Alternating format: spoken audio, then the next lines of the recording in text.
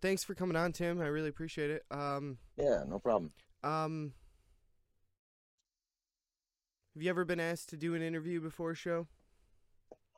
I have not actually. Up until this past week, with you asking me, and then I actually got asked to do a little sit down interview in Traverse City for a radio show to kind of promote their show that they have going on this up and coming Saturday. So yeah, this is a first.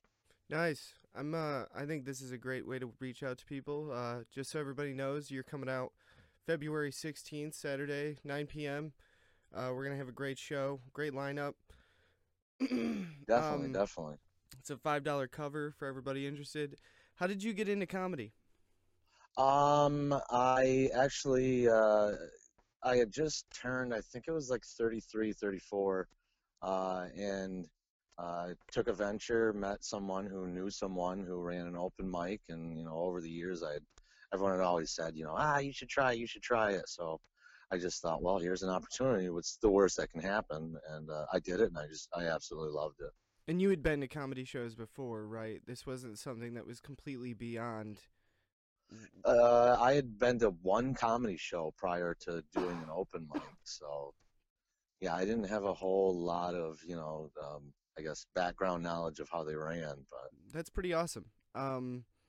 Do you have a specific comedian that you look up to? I was a big fan of Daniel Tosh over the years. I was a big fan of Nick Swordson. When I was growing up, I was a huge Eddie Murphy fan. We're like other kids, when they were younger. We're always trying to like tune in that one channel, the HBO or Showtime, so that they could watch like a fuzzy version of soft porn. I was the kid like trying to tune it in to watch an Eddie Murphy special on HBO or something. I remember catching Greg Fitzsimmons and Robin Williams specials. I was like 13 years old. It's like back in the day, Comedy Central would do Uncut late at night, like The Yeah, Secret oh, I love Stash, that. and you had to stay up until like 1 o'clock in the morning to get that. Oh For a yeah. 13-year-old, that's a late, late night. Comedy Central was my jams when I was growing up. I loved that channel. Still do Yeah, actually. they're still purveyors in what's the funniest thing out there.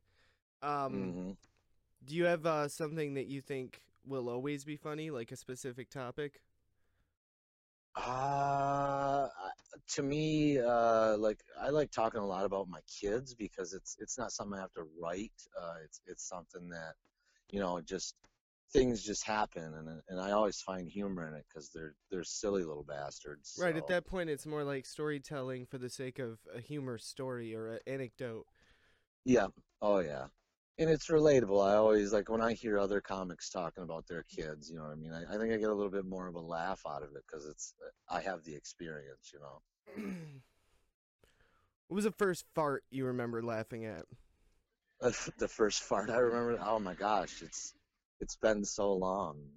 I'm sure as a baby I probably giggled when I farted, honestly, Who but I doesn't? don't remember I them. just, I don't remember them. I'm sure that, like me, you had this like earth shattering moment though when you were like 4 or 5 when you saw your dad fart or a parent or an uncle and you were like, that was hilarious. And now you're in tears because you just couldn't help it. Yeah, you can never go wrong with fart humor. Right. It's pretty great. What's, besides maybe farts, what do you think will always be funny?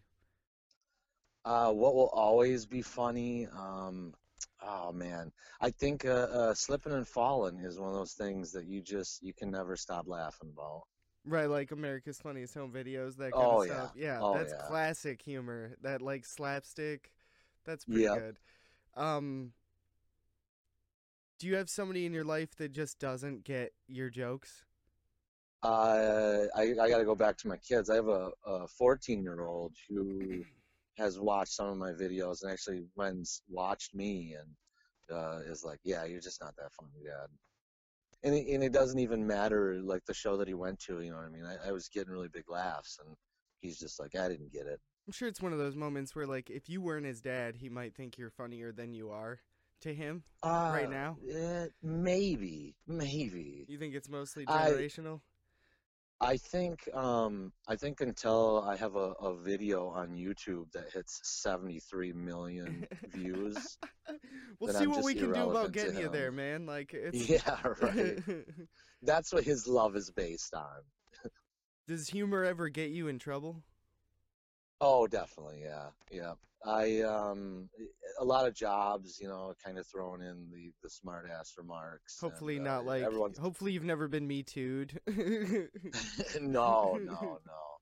But like with my girlfriend, that's kind of my when I'm upset, I don't yell or argue or anything like that. I'll just kind of throw in the sarcastic, funny little things, and I always find them very humorous, but her not so much. What's your favorite curse word? My favorite curse word is motherfucker. It Classic. is it Absolutely is just classic. oh yes, yeah.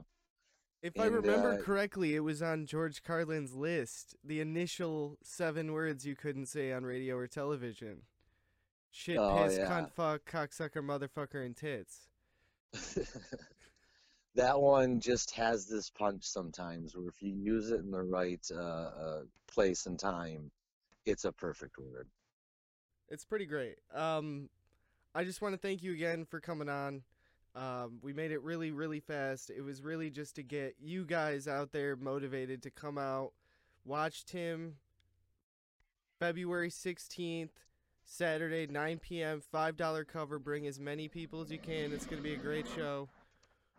Definitely. Yeah, come on out, you guys. Don't be silly, because if you miss this one, you could see me on the flyer for the show. I'm wearing a Care Bear suit. I will roam around in your yard and heckle you until you go to a show. So Thre- definitely come out. Threats from the mysterious Timothy Locke himself. Thank you guys for coming out. Have a great night. February 16th.